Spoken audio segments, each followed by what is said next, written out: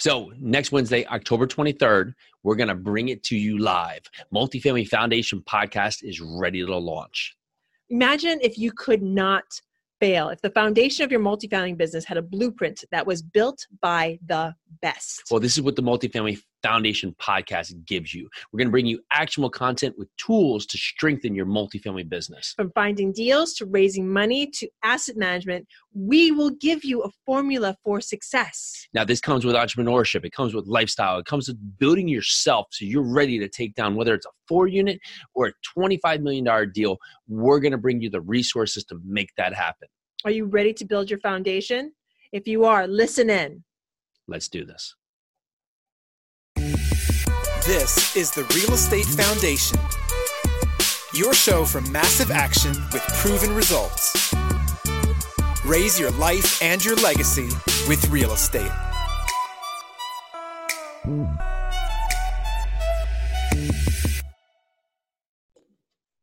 So before we dive into the show, we wanted to say thank you so much to all the listeners out there. It's always great to have you dive in with us on all these great topics we were able to have. And if you want to hear more about us, go to urusiholdings.com. You can find everything about us, from projects we're working on, more about our team members, how we break it up, and all the resources we offer. And if you want to invest, learn more about investing with us there.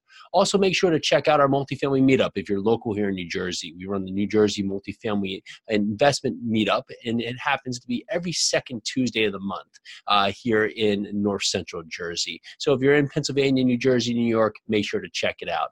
And lastly, if you want to learn more about investing in apartment buildings, go to multifamilyfoundation.com. All right, check out the show. Well, hello again. Welcome back. Thanks for checking in with us again. Excited to have you. Of course, if you like what you hear, go over to iTunes, give us a ratings review. It doesn't have to be 5 stars. We want to hear from you. We want to hear what we can do better, what we can bring to you, what we can make just the best show possible. We have a great show for you today. We have Manesh Bindi on the show. Hey, Manesh, how are you? Fantastic. Thank you for having me on board. Well, thank you for being with us. And Manesh is sharing all the way from England with us today, London, just coming over, going to give us great guidance. And Manesh started negotiating and selling real estate at 16 years old. Together with his father, he pioneered a unique no money down real estate transaction process in the UK, where he went on to help investors purchase property worth over 20 million pounds with this strategy. And at this age of just 18, he also completed his first independent real estate deal for 3 flats in the heart of London's financial district, which netted him a cash back on purchase of £68,000 and £250,000 in equity. And so after this, his friend suggested, Manesh, well, why don't you just basically come help him naturally in creating an investment education company? And for really twice a month for the next 3 or 4 years, he spoke at notable investment seminars as well as just organizing his own. And at age of 23, so again, we're barely anywhere in the course of a life right now, just at 23, he goes on to share the O2 Arena stage with Sir Richard Branson and has spoken around the world from Hawaii to New Zealand. And his co-speakers have included renowned business icons, Steve Wozniak, the co-founder of Apple Computers. So, wow, Manesh, we got a ton to dive in for, just even at such an early age. You're intimidating me with my own bio there. I was like, man, this is great. So I'd love to have you. Fill in the gaps. What did I miss? Talk to me about who you are and what you do. Well, I'm a very confident and self-driven person. So how I got into it at 16 was very simple. My dad was negotiating real estate, and I was walking past one of his phone calls one day and just standing by the door, just listening. And I'd heard so many of these. And he got off the phone, he looked at me, and I was just smirking at him. And he said, what are you smirking at? And I said, sounds easy. I could do this shit too. Word for word, that's what I said at like 15 and a half, something like that. And he, the biggest blessing I had was he didn't tell me to screw off, right? He said, all right, well, show me. That's when the trauma started. Because, when you're 15 and a half, 16 years old, you have this confidence that sort of, writes checks that you might not be able to cash. So then I had to learn, and I figured out it wasn't actually that hard. And I started working with new build developers, negotiating deals, understanding what mortgage brokers needed, understanding what lawyers needed, packaging deals, understanding how to make a deal work, what the type of deal that would work for a normal investor, then pitching those deals. And then obviously, I met a friend of mine, his name is Mark Anastasi, he used to run seminars in the UK. And I went to talk to him because I didn't really understand these Muppets that were on stage. It was just like, I don't get this. Why don't you actually go do something real, right? Like, because, as a kid, and then he said, hey, you need to be on stage. And my first instinct was, no, I'm not interested in that. You have no idea how much money I'm making. Because back then, $60,000 a year when you're 17, 18 years old is almost like $1 million a year, right? Sure, absolutely. And so, he said, how about, because I think he very quickly knew what motivated me at that point. He was very good at that. And he said, how about you just watch my presentation next and then we'll have a chat. And I'm sitting there on the aisle, in the back row of like a 700-person event. And I'm sitting there on the aisle and I see like 100 to 200 people run past me to go give him, $2,000 each. And instantly I turned to my dad and I said, I could do this shit, Yeah. And a month later, I was on stage selling the actual deals that I was negotiating at that point. And then it went on to investment education. So do you feel that confidence was bred within your family dynamic, or is this something that you learned in some capacity? And I guess I ask this more for people that feel they're missing this thing. What do you find is the source for you? I don't know. I can never answer that question. Because people ask me that question. I don't think there was a concentrated effort to breed that within me or nurture that within me when I was younger. I think it's just, I really cannot explain where that comes from. And a lot of people ask me that question, like, oh, what if I'm missing this self-confidence, et cetera, et cetera. And I think the only advice I can give is that, that is coming from a lack of self-belief. And I think one of my ways of getting over a lack of self-belief was just to ask enough questions and just start off with assuming that the person that I'm talking to is talking shit and they've got to verify themselves to me. And I think that helped me a lot in building my self-confidence and understanding where people are coming from and whether they are talking shit or not. And I think that's very important. Absolutely. And so now you've built this into your confidence. You start now giving presentations. And for this, you've given over 550 presentations to high net worth investors. So that sounds like a lot of work. Right? Yeah, it sure does. But, is it work because you enjoy it, right? And it's part that fulfills you. So you get out there and do this. What is this building your brand? What tools? Just one thing. Sure. People always say that, and it never really resonated with me. What's the idea of, awesome. Okay, you're speaking and it's not really work because you enjoy it. Now, I've got to be absolutely honest. Understand why I went into real estate and understand why I went into education and speaking. Mark Anastasi understood it so quickly when in that 5 seconds of talking to me, he understood money motivated me. Yeah. I was not motivated to help and inspire people until after 2008. My main motivation was to make money. And a byproduct of that was making other people money. Because when I started, I thought, if I can make other people money, they're going to give me a fee for that. So it was a natural understanding. I was not motivated. I wasn't going on stage because I enjoyed going on stage. Yeah. I was good at it. Yeah, absolutely. I was really good at it. But, that also, having that separation allowed me to walk away from the stage in 2013 without looking back. Yeah, and I think maybe rephrasing it here is that money is a driver, right? Most of the time, that's why you're going to start. But if you don't like it, ultimately, sometimes how much does the money rely? If you're making money and it's a miserable environment and you're not enjoying it overall, it's ultimately going to lead you away quicker than if you do enjoy what you're doing and do find gratitude from helping others, especially in a time like 2008. So you go from this, and what happens at 2013? Where do you go? So 2008 happened, and I was basically psychologically out. I saw so many people lose money, and simply because of simple things that they shouldn't have been doing, but they were doing. And we were also, by that point in 2008, we were teaching people how to invest in the stock market, and part of that is using leverage.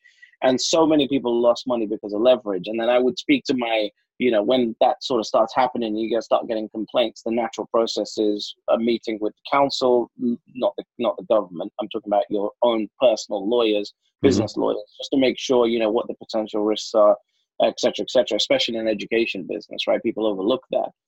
And the lawyers told me very clearly, you have no issues to worry about. You have no claims because you've got terms and conditions signed with everyone. And there's a disclaimer in that, this is just education, which is what it was, right?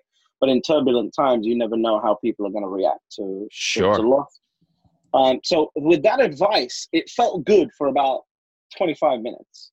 And then I remember stepping out of my lawyer's office and going, so this is like me saying, this is a gun and it could kill you. Here it is. And just don't point it at your leg. And by the way, sign this piece of paper that says you're not going to point it at your leg and you promise.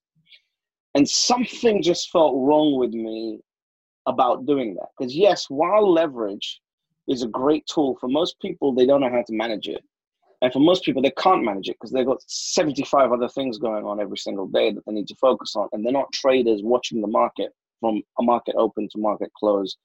And so it felt wrong to me, but I couldn't understand why. So I went into basically a psychological shutdown for a period of a year, not wanting to teach anyone, not wanting to help anyone, not wanting to do anything. And then after 2009 is when I started focusing on gold and silver and researching gold and silver, which is a part of what we do.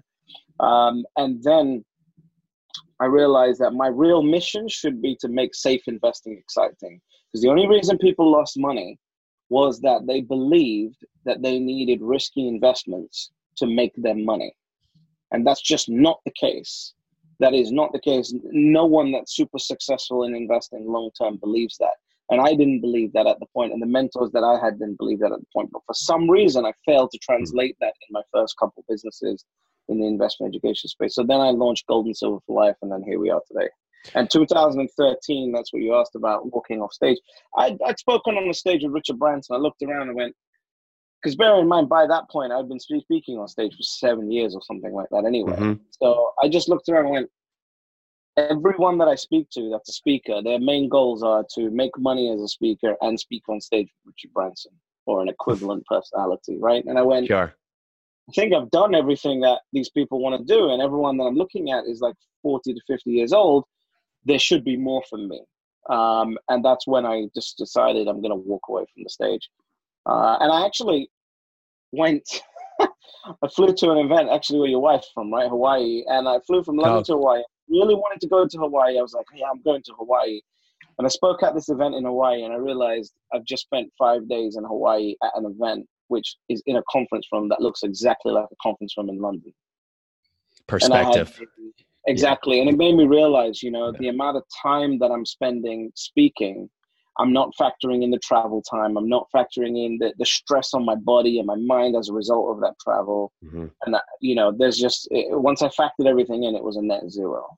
Yeah. And I want to jump back to this, making safe investment exciting, because it really is true, right? So many people jump into an area where they have no business being into because they think they have to have some kind of diversity. So even if you're successful in one business, I don't know, you're successful in a plumbing business, you think just that success will carry over to opening up, a chicken restaurant or something else to that capacity, or you're a chef cooking for someone and you can ultimately, dive into having your own business, and the risk associated, they think it garners more reward, but ultimately you're doing yourself a disservice because you're jumping completely outside the space, into a space where there's people doing it every day that are just going to literally crush you, because that's what they do when you're still focused on your plumbing business or your financial business or whatever it is. And now you're trying to jump into a whole nother market and compete. And then people are always shocked when they have failure until they look at that concept and say, well, yeah, I had no business being in the chicken business or investing in real estate when I don't focus on it. I just gave my money to somebody else. So now you've worked with Perfect Portfolio, which is what you do. How does that now involve making safe investment exciting?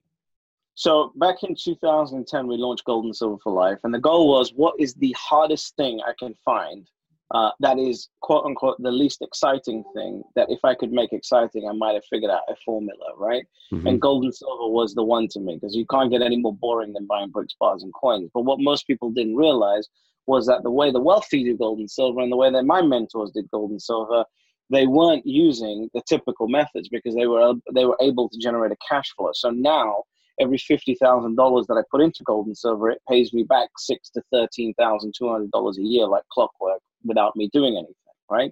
And so I think understanding that and figuring out, okay, how do I translate that to normal people?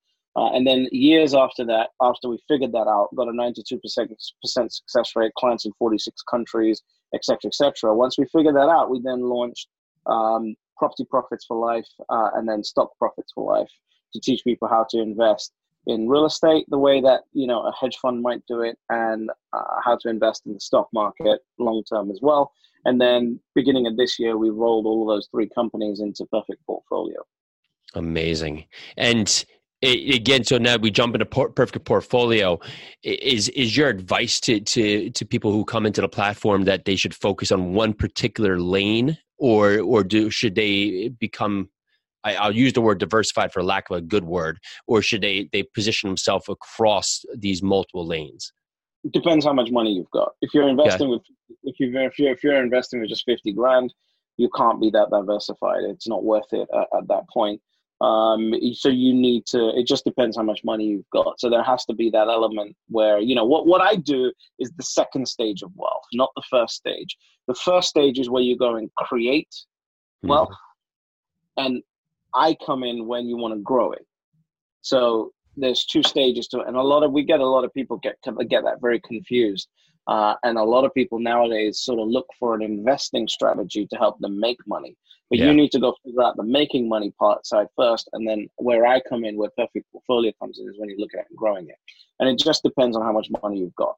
Yeah, it's like gambling, right? If you do it the other way around, because it's like going like, oh, I need to make rent, so I'm going to go to the casino and put it on black and hope I can double down my rent. Well, it's the same thing here. If you don't have your reserves set up, you don't have your life in order, and then now you're going to try and invest in an area that you're learning, you can't think of something more risky than that, especially when you're putting both of them together. Completely agreed. Now, they give us the target for Perfect Portfolio. What is your ultimate goal with the platform?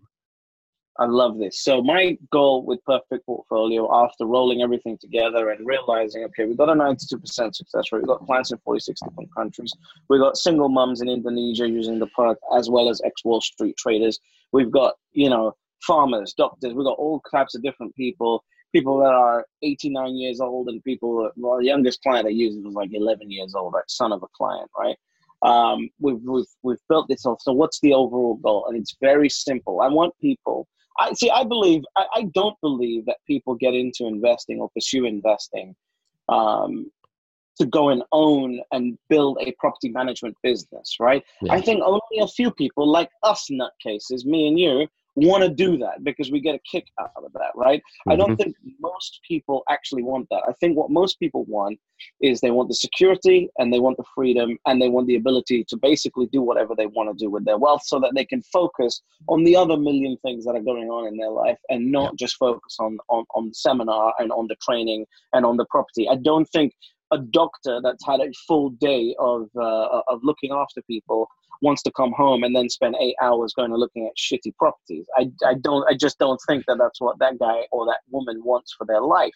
So I think wealth should be easy, and wealth is easy. So my main goal with Perfect Portfolio is to allow someone to manage a fully balanced portfolio that's generating results from an iPhone, one of these, right? You can manage your entire portfolio, entire life from one of these things. And that's why we use the new tools and market innovations that are out there that were not really new anymore, but they're new to most people that are out there to allow somebody to have that effect, right? You want to be invested, you want to be diversified, sure, but you also want the freedom, you want the choices, and you want everything else that wealth is supposed to give you. And so how do you adapt now with the changing environment, with everything moving so quickly into really data and really to electronically? How are you continuing to adapt to keep up? Well, the good thing is that, yes, things are moving quickly. However, long-term investing is still long-term investing. So sure. Good point. If we're investing in, for example, the stock market, then all I want to be in stock profits for life, in essence, is a way to own an index fund and then use our strategies to generate a 12% increased return on that index fund. So I don't care really what's going on in the economy. I don't care really what's going on in tech. I just want a piece of everything, right? Sure. So in the end, it all balances out. And, you know, for the last couple hundred years, it's produced a return of 8% compounded. Last 10 years, it's 15% compounded. And then in addition to our 12% cash flow, you're doing very, very well compared to most fund managers. As far as real estate goes, the biggest problem that I had in real estate was if I went into what most people do, they'll go into like one particular city, right? And they'll go buy a few properties in that one particular city, and they forget that the total rental demand for that one particular city is dependent on one company having a factory there, right? And that one factory could disappear and then they've got no more rental demand for their property. So, and this happens more in the States than it does here in the UK, right? Because it's so far spread out. So my main goal with real estate is I want to own everything. I want commercial property. I want residential property. I want nursing homes. I want malls. I want freaking everything, right? I want a piece of everything. And then most importantly, I don't want to do anything. I want the best managers. I want the best people that are there to generate the highest returns. They've got to be emotionless. They've got to be ruthless. And they've got to be able to generate the highest amount of ROI from that property portfolio, which is why I like to use REITs and REIT ETFs to do that. So, with REITs, a real estate investment trust, what that's happening is very simple. They specialize in, for example, residential properties in New York. So this REIT gets a bunch of money from a bunch of investors, and they go out and manage all of those properties in New York, specific residential properties in New York. And guess what? Now they have accountants and more likely nerds that are sitting there monitoring every single financial statement, every single contract, every single element of this property portfolio. Why? Because if they don't do that and they don't maximize the return, their funds are going to get pulled out of their portfolio. So they are incentivized to generate you the highest return from the money that you give them. And of course, they're going to want a small fee for that, right? So that's a real estate investment trust. Where I invest is one level higher than that, which is a REIT ETF, a real estate investment trust ETF.